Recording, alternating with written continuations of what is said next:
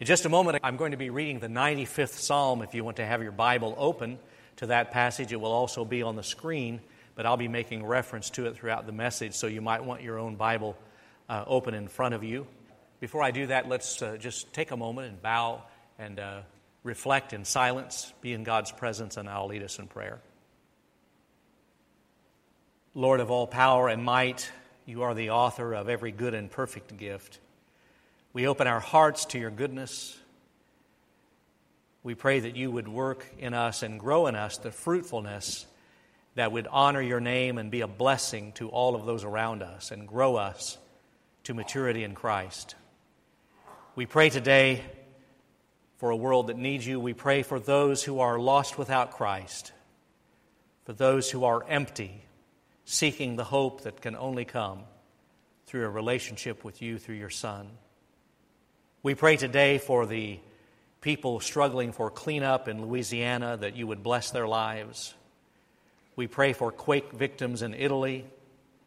We pray for all who are grieving street violence this day throughout our nation. We pray for the grieving within our own congregation and community, for the ill, for the broken, for the struggling. And Lord, week after week, we pray for those in military service that you would keep them safe. And week after week, we pray for an end to war, that you might bless refugees and homeless, immigrants, leaders of nations toward ways of peace, that injustice might be stamped out and that your kingdom might come. And mighty God, we ask now that you help us to hear your words about worship, to enter into worship in a way that would move us out of our comfort zones to bring glory and honor to you. We pause and thank you for the gift of your Son, Jesus Christ, in whose name we pray. Amen. And now I'm going to read the 95th Psalm. If you are able, I invite you to stand and join me standing while I read aloud and you listen prayerfully and silently. O come, let us sing to the Lord. Let us make a joyful noise to the rock of our salvation. Let us come into his presence with thanksgiving. Let us make a joyful noise to him with songs of praise. For the Lord is a great God and a great King above all gods. In his hand are the depths of the earth. The heights of the mountains are his also. The sea is his, for he made it, and the dry land which his hands have formed. O come, let us worship and bow down. Let us kneel before the Lord our Maker. For he is our God, and we are the people of his pasture, and the sheep of his hand. Oh, that today you would listen to his voice. Do not harden your hearts as at Meribah, as on the day at Massah in the wilderness, when your ancestors tested me and put me to the proof, though they had seen my work. For 40 years I loathed that generation and said, they are a people whose hearts go astray, and they do not regard my ways. Therefore in my anger I swore, they shall not enter my rest. The word of God for the people of God. Thanks be to God. You may be seated. Well, if you are new to our church or you need reminding, we are on a journey. We are 2 years into a season of visioning and discernment of God's purposes for us. And we've been now moved into this implementation phase when we're using the imagery of setting sail. And each sail on the ship is one of the bold, audacious dreams of what we want to become in the next 5 years. And this sermon series we're in right now is dealing with God-centered worship, one of those sails. And this is the preferred future that we have set out for ourselves, that what we want to be, what we want to do in the next 3 to 5 years. And I'd like for you to read that aloud with me, please. Our preferred future is one where FBC honors God with extravagant love, seeking God's mysterious and loving presence individually and together. We love God. A lady once went to a craft festival and purchased a plaque done by needlepoint. And she brought it home, and she was so proud of the quote. It said very simply, "Prayer changes things." She found a prominent wall in the house where she'd see it every day and be reminded of that promise. She found a hammer and a nail. She got it all hung, and she was so proud of it. And a couple of days later, she noticed that the plaque was gone. And she finally figured out that her husband had taken it down. She said, "Why did you take it down? Do you not believe in the power of prayer and how prayer changes things?" He said, "No, to the contrary. I know prayer changes things. I just happen to not like change. Therefore, I took it down." And you know, we're all like that, aren't we? Worship and prayer, they change things. They change us. And we don't like change. And most of us would vote for worship that comforts. Don't we all need comfort sometimes on a Sunday morning? And we would all vote for worship as inspiration and encouragement. We all need inspiring and encouraging in the kind of world we live in. But I'm not sure how many of us are all for worship that brings change, worship that invites us to leave the harbor and set sail, worship that is risky, that invites us to step out in faith into that which we don't know. But that's what worship does. Now, the scripture in front of us, the 95th Psalm, is a beautiful psalm. And like many of the Psalms, this psalm provides sort of a skeleton of what all worship is, how all worship happens. No matter where it is, no matter what culture, language, or time, there are certain basics, a skeleton of worship that appear in the Psalms over and over again. And I've put them on the screen to help us. Verses 1 through 3, a celebration of God's reign. God is king, verse 3 says, above all gods. And we believe that the first 3 verses of worship may have started in the outer court of the Gentiles at the temple. And people may have been marching in procession into the temple, reciting and singing these first 3 verses that celebrate the reign of God. The second part of that skeleton is an acknowledgement that God is our maker, verses 4, 5, and 6. God made the sea, God made the mountains, God made the depths. Verse 6, "O come, let us worship and bow down, let us kneel." Did you notice that the worship began with people walking inside the temple, and by now, at this point, acknowledging God as maker, the people are no longer standing, they're kneeling before God the Creator. Because all worship eventually acknowledges that God made us. Everybody here this morning has a God. That God may be someone or something other than the Lord God. But everyone has something above us that drives our lives. And it will either make you whole or it will tear your life apart. It will either set you free or it will enslave you. God is our maker, and we kneel before Him as He sets us free. The third part is, in worship, we acknowledge that we are in a relationship with God. The first part of verse 7, 7a. "For He is our God, we are the people of His pasture and the sheep of His hand." You notice how the relationship moves from something distant, God our maker, to something intimate, something personal, something closer up, that God holds us in His hand, that we are His sheep. That's a relationship of dependence and rescue. We depend upon God, and God rescues us by sending the great shepherd, Jesus Christ, to give His life for us. So you see, we're God's twice. We're God's by creation, and we're God's by recreation.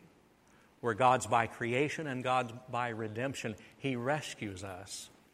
And by putting our faith and trust in Jesus Christ, we experience something that we cannot do for ourselves, so that we're in this personal relationship with God. But then, the fourth part of worship, we don't always get to this one, because after the celebration, after the praise, after bowing down and acknowledging God our Maker, after confessing that we're in this beautiful relationship of rescue with the mighty God, the fourth part of worship, there's a change in mood. Between verse 7a and 7b, in my Bible, there's a little space break. Because there's a change in mood. There's a change in tone. Oh, that today you would listen to his voice. Verse 8, do not harden your hearts. You notice that mood change? That's the sermon, by the way, the warning. That's the exhortation. Because listening does not come easy for us, even in worship. In worship, we like to chatter. We like to keep talking and praying and singing. We don't like to be still. We don't like to be quiet in our private worship or our corporate worship. But God says we need to at some point shut our mouths and listen. A pastor was standing at the door after the service greeting. He's a pastor I know. And as people were filing out, an elderly gentleman in the church shook the pastor's hand, looked at him and said, "Pastor, you need to know one thing if you're going to be my pastor. Every Sunday I want to be told everything's okay. Every Sunday I want to be told I don't need to change. Every Sunday I want to be told everything's okay just the way it is." And the pastor said, "What if that's not true?" And the old gentleman gave him a cold stare and he said, "Then lie to me." And that's what a lot of people want. Just leave out number 4, please. But worship is never complete until God is honest with us about the need to step out and to risk and to change some things, to step out in faith and to maybe leave the place different than we came in. And the verses that follow, verses 8 and 9 and following, are a reference to something that happened in Exodus, the 17th chapter. The people of God had been led out of Egyptian slavery. God had shown his hand miraculously, powerfully, and the people were praising God for his power, but it hadn't taken them very long. They were in the wilderness and they were hungry and they were thirsty, and they started complaining. Sort of a, "what have you done for me lately, God?" kind of mentality. And so that place was named Massah and Meribah. Massah translated testing ground, where they tested God's patience. And Meribah translated bickering valley, valley of quarreling, valley of belly aching, valley of whining about how God was not taking care of them adequately. There is this warning that comes in worship that says, remember those failures to trust? Remember that time of failure to risk believing that God is as good as God says he is? I think the application to us would be a little clearer if I would just give you a brief chronology reminder of the journeys of the people of God in the Old Testament. And I want to show on the screen a reminder of timeline to help us get the picture of why this scripture is so relevant to us as we think about worship as risk.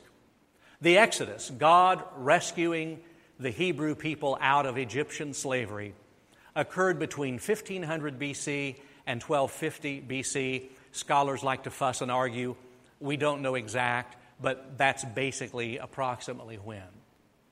We're very sure, because of historical records, that King David assumed the throne. The United Kingdom, once the people of God had made the Exodus, had wandered in the wilderness, had conquered the land, by 1000 BC, David had established that golden era of Israelite history where he ruled. Kings began to disobey. Over the centuries, the people rebelled against God. There was moral decline. And by the year 586 BC, you notice the 500-year increments? By the year 586 BC, the people of God had been conquered by an enemy nation, Babylon, modern-day Iraq. They had been humiliated and led out of the homeland into exile. Now, follow this closely. During all three of those periods of time, psalms inspired by the Holy Spirit were being written and recited and sung by the people of God. but they were loose. They were not collected in one volume. The Psalms were and are the Jewish worship hymnal. The Psalms were and are the Jewish prayer book. If I could use language that is a little more contemporary, the book of Psalms is the believer's playlist, where we think of a situation with which we're struggling, and we scroll with our smartphone through our playlist, and we find a psalm that pertains to that particular difficulty. That's how the people of God experienced hope and encouragement from the Psalms. But follow this. Most scholars believe that it was during the exile that those loose psalms began to come together in one binding as one book. One good thing that came out of bitter exile was the people of God away from their homeland said, we need these psalms organized. We need our playlist organized in an effective way. And so in exile, the Psalms, the 150 Psalms, came together. So think about this 95th Psalm now. In exile, while the people are away from their homeland, they can't see God working in their lives, they are despairing, they are frightened by the future, they are full of anxiety, they recite the 95th Psalm, which says, remember the Exodus and how God did so much for you, and yet you failed to trust Him to do it again. Remember the Exodus when you failed to believe that God could work in new situations. In exile, they were reciting and singing psalms. They were worshiping, reminding them that following God is always full of risk. And we must always be willing to step out on faith.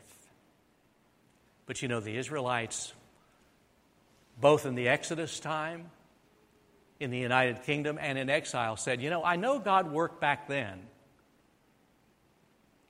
but I'm just not sure God can work in this new situation that I'm in right now. I know God was miraculous then, but I'm just not sure God can do it again. And God was pleading with them, don't make the same mistake. In worship, trust me. In worship, be willing to step out and risk. Someone has said that there are really three facets to all worship, no matter how it happens or where it happens. We rehearse what God has done in the past. We rehearse what God could do in our future, setting sail, if we trust Him. And that leads to ultimately, number three, what God wants to do right here, right now. In my life, in your life. Every worship experience is a rehearsal of those three realities. And I want to tell you from the bottom of my heart that I believe worship shows God how serious we are about following. Worship is a barometer of how far we want to go with God. Whether we're just playing games or we're willing to risk and step out and trust Him to do what God can do. And did you notice the cost of not stepping out in faith? Did you notice the cost of worshiping without risk, worshiping just as comfort? God said, for 40 years, I loathed that generation, that one that wouldn't trust Him after Exodus. They wandered around for 40 years. They were a people whose heart had gone astray. They would not pay attention to my ways. Therefore, I swore in my anger, they will never enter into rest. People, an entire generation was lost to the plan of God because they were not willing to trust and to risk. Do you know why we're doing this setting sail, all this work, all this energy, all this focus? We're not doing it for me. We're not even doing it for you, the adults here. We're doing it for the babies. We're doing it for the toddlers. We're doing it for the preschoolers and the children and the youth. Because we do not want to lose a generation to the gospel of Jesus Christ. We cannot lose any more generations to the gospel of Jesus Christ. I love this quote I found by Brennan Manning from his wonderful book, The Ragamuffin Gospel. Let go of the good old days that never were. A regimented church you never attended. Legalistic obedience you never honored. And a sterile orthodoxy you never accepted. The old era is gone. The decisive inbreak of God has happened. Now you just read that over again silently and think about that for a moment. How we tend to imagine the past, how great it was. And how we worship that instead of trusting the God of the new.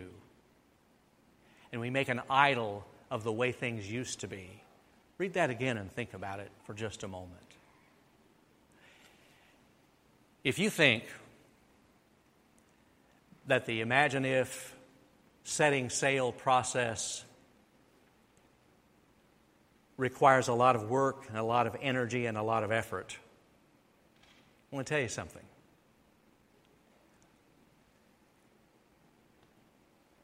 Being out of God's will is the most exhausting thing a church can be.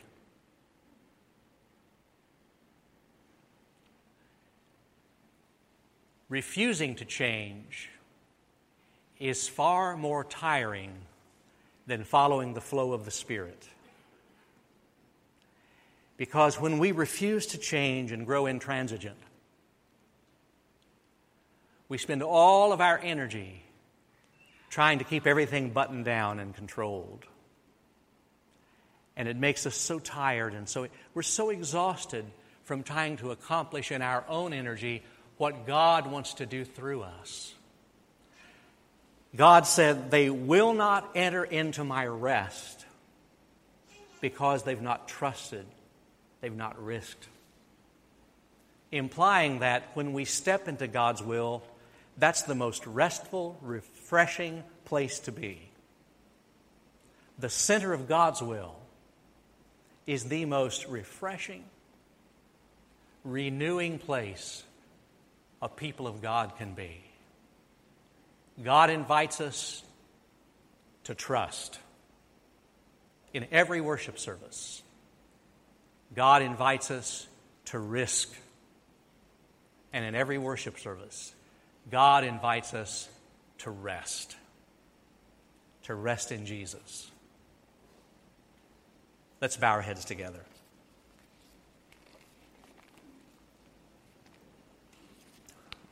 We want to allow some margin, some space here for you to formulate your faith response.